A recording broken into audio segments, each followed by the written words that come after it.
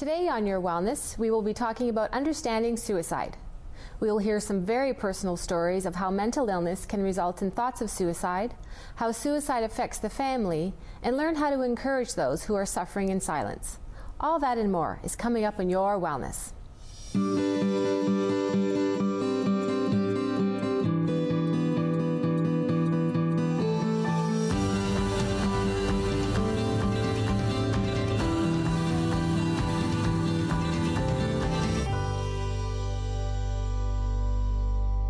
Hi, and welcome back to the show. I'd like to introduce my first guest, Amanda Duchesne. Thanks for coming to the show, Amanda. Oh, no problem. Thank you for having me.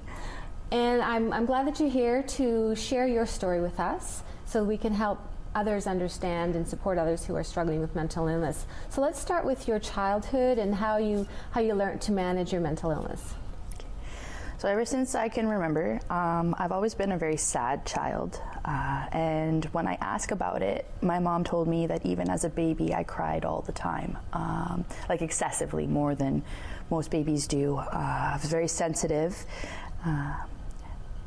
Things were always seemed bigger than what they were. Even as a young child at 4 or 5 years old, I would cry excessively for no reason. I would get upset and throw temper tantrums, I guess. But to me, it was my way of expressing myself. I was feeling a lot of pain inside, and I didn't know what was going on. I didn't understand it. I was always told that it was just, you're just being too sensitive, you're overreacting. But really, it was how I was feeling, and I had no words. I had no words to explain how I was feeling.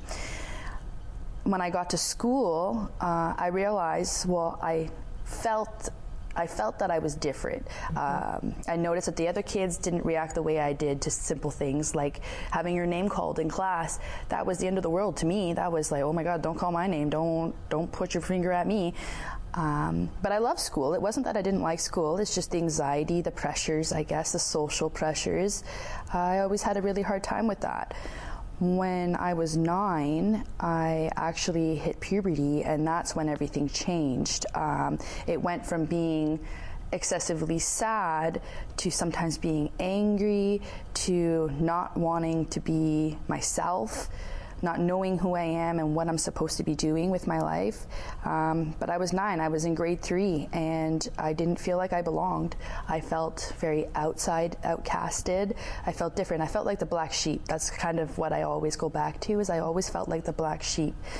And I know that doesn't sound very, I don't know what word I'm looking for, but at 9 is when I first felt that feeling of, do I really belong here? What is my purpose here? Why am I doing this every day? And that's a kind of a scary thought for a 9-year-old to have. I should be, out in the playground having fun, playing with my friends. But I didn't really have friends, and it's not because I wasn't a social person. I just didn't have those skills because of the way that I reacted to situations. Nobody wants to be friends with the person that cries all the time for everything, especially when it's just her name being called out. Right. Like my stepdad sometimes would say my name, and he wasn't mean or angry or anything, but it was just hearing my name. It was like, oh my God, what trouble did I get myself into this time? Sure. But I wasn't really in trouble. I was a good kid. I was very quiet. I kept to myself. I followed the rules. I just was very sad. And when did you receive your first diagnosis? I believe I was 12, and it was a generalized anxiety diagnosis. So I got some counseling for that. We did some group counseling. We did some one-on-one counseling. We did some family counseling. But it didn't really avail to nothing. My symptoms were still excessively disproportioned, and it just progressively got worse from there. The diagnosis has changed as I got a little older.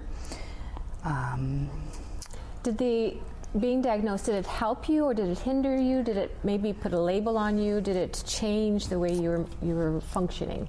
I found that it did put a label in the school setting. The teachers didn't support as much as they did before, now that there was, a diagnosis, which seems a little odd, like you think it'd be the other way around.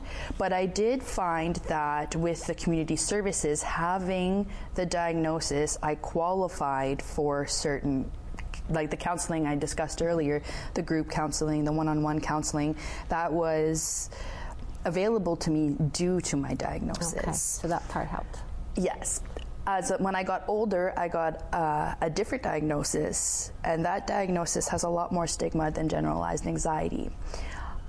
So that caused a little bit of hindrance. There was a lot of judgment from people of the medical society, my family, my friends. Not a lot of people understand it, and it caused an alienation having that particular diagnosis. Did you see yourself struggling more after the diagnosis, and when did you start to have suicidal thoughts? The first suicidal thought I ever had, I was 9, so that was before that diagnosis, but it did get a lot worse when I was in my teens, 14, 15 years old. It didn't help that I did experience a couple traumas during that time frame that exacerbated the symptoms that I had. Mm-hmm. And as you got older, were those thoughts getting worse? Were they getting stronger? Were you able to overcome? The thoughts were getting worse, and they were getting stronger. They were getting harder to say, no, I don't want to think like that. And like stopping the thought was a lot more difficult the older I got. Once I had the diagnosis and I got the counseling and some therapy that I needed, it did help. It did alleviate some of the thoughts and some of the impulsivity of the thoughts, the intensity, I guess, that would cause the impulsivity. Mm-hmm. Did people around you struggle with your illness or not understand it, or were they frustrated? What was going on in your family and friends? I found that a lot of people in my close surroundings, they did end up feeling frustrated due to the fact that I was so emotional. I cried so much. You know, there was no talking to me. It was when I was upset, I was a brick wall. Like I was throwing temper tantrums. I was screaming. You couldn't connect with me, and I wanted them to hear me out, and they tried. My family did try very hard. But not knowing what was going on, like why I was acting like that, was very hard for them. They thought I was just, doing it for attention. And that was very hurtful when they would say things like that, because I couldn't control it. It was stronger than me. So it was hard for my family for sure, especially when I got the diagnosis as an adult. Due to the stigma of that diagnosis, a lot of the family history is blamed for that diagnosis. So with that stigma, my family was very like, well, we treated you well, we took care of you, why do you have this? And I tried explaining to them it has nothing to do with the way I was raised. I just happened to be predisposed to these kinds of emotions and reactions. Now they understand a lot more, but it's still really hard. When I have been hospitalized for mental health, I choose not to tell my family. Because it's easier that way. It's harder for them. It's hard for them to see me like that. It hurts them, and it hurts me to know that I'm hurting them, but I'm not doing it intentionally. So I prefer to kind of keep those times to myself. I have told my mom when I was admitted to one time, I was there for a long time, so I let her know, because she's my mom, she loves me very much, and I just wanted her to know that I was okay, I was getting better. And that too was hard for my family and friends to understand, why I would admit myself in the hospital. I do that to keep myself safe. Sometimes it gets too hard, and that's what I've learned to do. I have learned to ask for help, and if it takes being admitted in the hospital, it takes being admitted in the hospital, but it keeps me alive.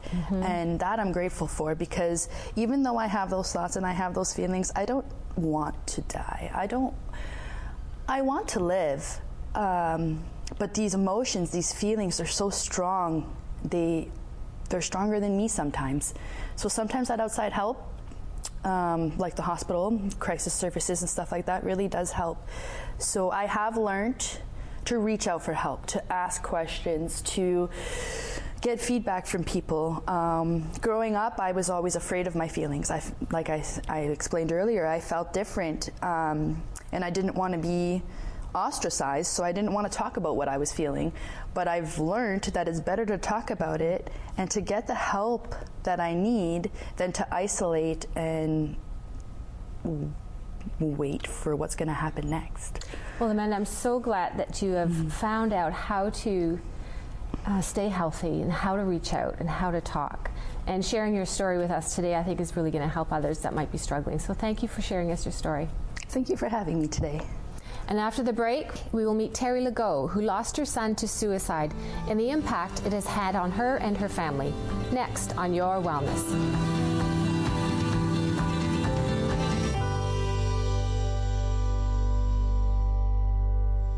Hi, and welcome back to the show. I'd like to introduce my next guest, Terry Legault. Thank you for coming to the show, Terry. Thank you for having me. And we'd like to honor your son's life by sharing your story and perhaps helping others that might be struggling. Can you tell us a little bit about your son and his life? Yeah, Adam was a wonderful child. However, when I heard Amanda speak earlier, my son also, I thought, I would like to use the word empathic. He was that type of child where it was like, you're acting out how I'm feeling. How is that? But I didn't have the right information at that time. It was just something. And then as he became a teenager, he started to suffer a little bit here and there with depression. And doctors, were helpful, but would say it's probably hormones or whatever. And he didn't really share a lot about what was going on inside. And so, long story short, he had his first psychosis around 19 years old, but he hadn't slept for 3 days, and that could bring it on. Adam had a disadvantage in a sense where he was 6'7" and over 300 pounds. And so there's, I think, a tendency to over-medicate when someone is in a psychosis and that size and not knowing the person. And unfortunately, it started a cycle of him not doing well on medications, getting off medications and not doing it properly, which was what I learned later, creating more psychosis, and it became a cycle of on and off medications and no real actual feeling of help of what's causing it, unfortunately. Now, looking back, is there, and without doing that would have, could have, should have aspects of it, was there something that you know now that perhaps you could have done differently? Absolutely, and I have no trouble sharing that. In the first 5 years, the biggest lesson I learned in my life is I cannot give to another what I don't have myself. As a parent, I had no self-love, no self-esteem. I had the social masks. I looked like the perfect mother, but inside I suffered with my own fears and anxiety. And when my son was faced with this challenge, I let fear take over and listened to all external advice, whereas now I would do my own homework, my own research, and look for alternative measures and look more at a cause rather than just putting Band-Aids on. Did you ever at that time think your son would become so ill that he would eventually take his life? Never. Adam was very intelligent, and he was the kid who read books like Rich Dad, Poor Dad at 16 years old, decided he was going to be an entrepreneur, did great in schools. His teachers loved him and often had, high expectations for him. But I would have never. I know that he did suffer often with suicidal thoughts, but they are also a symptom from many of the medications. And, that's like playing Russian roulette with your life, honestly. And, but he had this awareness that those thoughts, like Amanda, he didn't want to die. He did everything he could to fight it, and sometimes that meant sleeping all day long so he didn't have to deal with it. Okay. There was a part of him that did not want to die. Are there any lifestyle habits that someone who's struggling can help to prevent the suicidal thoughts? Is there anything that we can offer our viewers? Well, as a mom, I'm going to say that the first 5 years of my son's illness forced me to take better care of me. And then I discovered through those tools that those tools could also help my son. And Adam was more than a willing participant, and we had the luxury of, I had the gift of having him move in with me in the last year of his life, and taught him breathing exercises that helped him through anxiety. You know, we do meditations together, we did self-work. He was doing a lot of inner work that was really helping him progress. But in the end, the system was such that they were trying to discourage people that have been in the system for a long time on and off these pills. And like Amanda, my son always knew when it's time to get help, he would go to the hospital. He would sit there in psychosis and wait and emerge for 8 hours, whatever, to get admitted. They would put him on medication. It would help because it takes a long time for this medication to get into your system. He would reach a stage where he was like, wow, there's my son back. And he would get, you know, he was out of the psychosis, he was feeling good again, or on his way to it. However, once he was out of the hospital and the medication continued, it would be, he would describe it like he'd start to flatline. He'd say that there's no more enjoyment. There's a side effect from these medications that we really need to consider and educate ourselves about. I was willing to take the medication so that I could better understand what my son was going through, and my son refused. There's no way he would let me do that. He said, Mom, I will not let you destroy your brain like that. And I know that sometimes we need medication, but I do think we really need to look at alternative, other methods and make sure we do our homework. There are other ways, I do believe, that we can help each other. And family, suicide and mental illness is a family illness.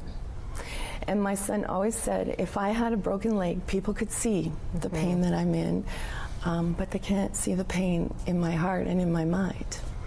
And so listen to our children, and let's not worry what people think of us. I think we feel disconnected inside, a lot of us, and we're lacking things like self-love and self-esteem and self-confidence. And in deep down, we all want the same thing. We all want to be loved and accepted for who we are. And if we feel like we don't fit into that category, we destroy our own selves with our thoughts and our lack of feeling like we belong. Well, I'm so glad that you were able to talk about your son and share with us your insights and what you've learned, because I think there's going to be other people that are going to be learning from your story. So thank you so much for your story and honoring Adam's life. It's time for us to take a quick break here on Your Wellness, and when we come back, we will talk to Emily Zanini, who will help us understand suicide and what can be done to support those who are suffering with mental illness and feel that there is no hope. Next on Your Wellness. Hi, and welcome back to the show. I'd like to introduce my next guest, Emily Zanini. Welcome to the show, Emily. Thank you. Now, you're a mental health educator. Tell us why you're so passionate about educating people on mental illness. What's your story? How much time do you have? But no, it all basically stemmed from my own lived experience. I'm a survivor of suicide, and after being diagnosed with depression and anxiety, it was really difficult to kind of navigate the health system and really understand the illness and not really have that self-blame and self-stigma. So in recovery, I kind of worked through a lot with counseling and different types of supports. So that really kind of fueled my passion for mental health and entering the field with CMHA. So. And what might be hindering someone from seeking help who might be suffering? Yeah, so I did touch on the stigma piece, right? So a lot of times it feels like, oh God, what's wrong with me, right? It's a sign of weakness. Maybe I'm just in a rut. And people think that it's this character defect, right? That they should be able to kind of just snap out of it. And that's not the case. And I think there's a lot of fear around where to go for help, thinking that maybe nobody understands, that nobody is able to help. There are many reasons that, hold people back from accessing supports, but things like this are really important in letting people know that it's okay to reach out. Is there anything else that you can say to help someone who might be walking by a mental health door for support, walking back and forth, Is there anything you can say today to help them open that door? Yeah. Come on in. Yeah, there is a ton of support on the other side, and just to take that initial step is really courageous for anyone to say, hey, I'm not okay and I can't do this alone. But recognizing that you don't have to do it alone, I think is a really important thing.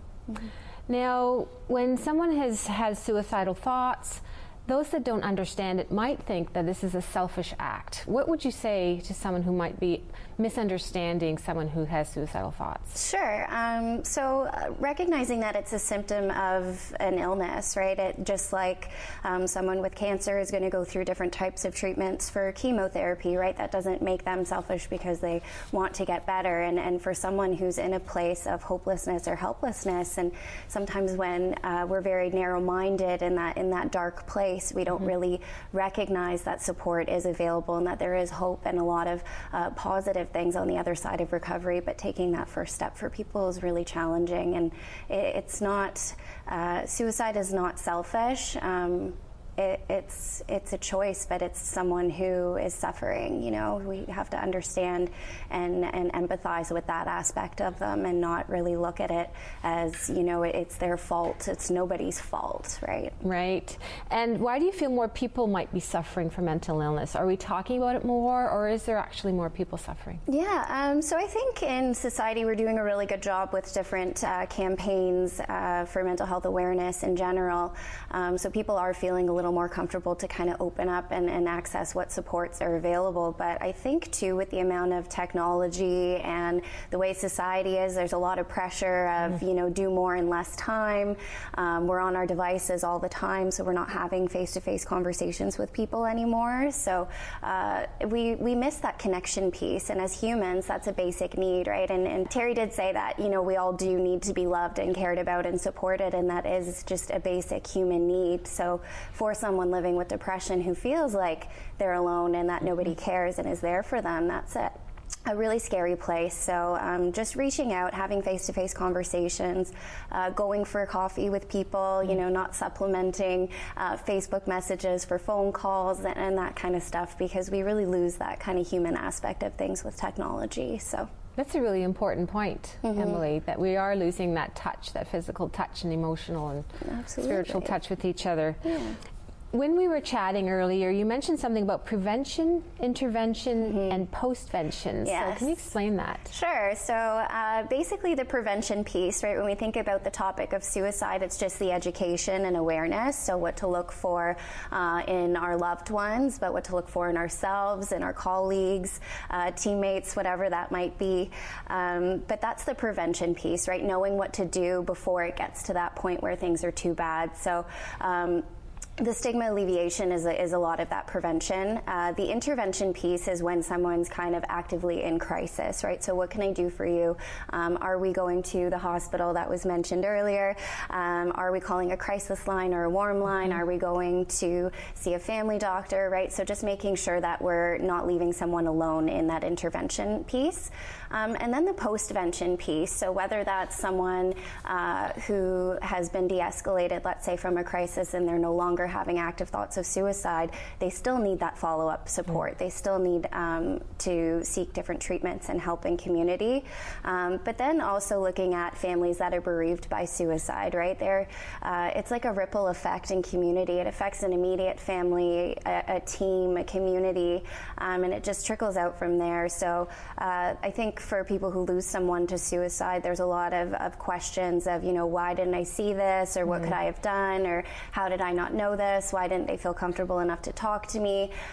So making sure that we're receiving support as loved ones who are bereaved by this very, you know, devastating illness, because really suicide is the result of a mental illness. So absolutely.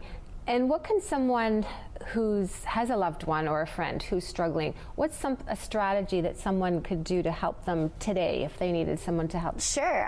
Yeah, so just knowing what's available in your community. I put the crisis number right in my contacts in my phone because you really never know when you're going to need it. So just making sure that we're having conversations, checking in regularly, not taking things personal. I think with family and friends, a lot of the symptoms of depression are withdrawing and isolating, so maybe not being around family and friends as much. So if you're noticing, there's someone you're not seeing as often, checking in and being proactive and reaching out to say, hey, is there something going on, and being supportive that way. So education is really, really important. Absolutely. That's a good one we can do, is just watch out and keep talking to our family. Yeah, absolutely. And how are you feeling today? How are you doing today? This morning was a little anxious for sure, just knowing that I was coming on the show and talking about this too, because I do have lived experience, and I know that the other guests today as well have their own. So I mean, we have good and bad days, but I think the hope and optimism piece of being here and being able to share my story in hopes that I can help at least one person out there, that really makes me feel good about everything that I've been through. So, yeah. Well, thank you for your honesty and having the bravery to talk about your personal story and educating so many people that need to know more about mental illness. So Thank you, Emily. Thank you. Well, that's all the time we have on Your Wellness this week. I'd like to thank my guests, Amanda Duchesne, Terry Legault, and Emily Zanini, for sharing their personal stories to help us understand mental illness and suicide a little bit better. For more information on today's show, you can visit my website at newdaywellness.ca. Thank you for making wellness a priority, and we'll see you next time on Your Wellness.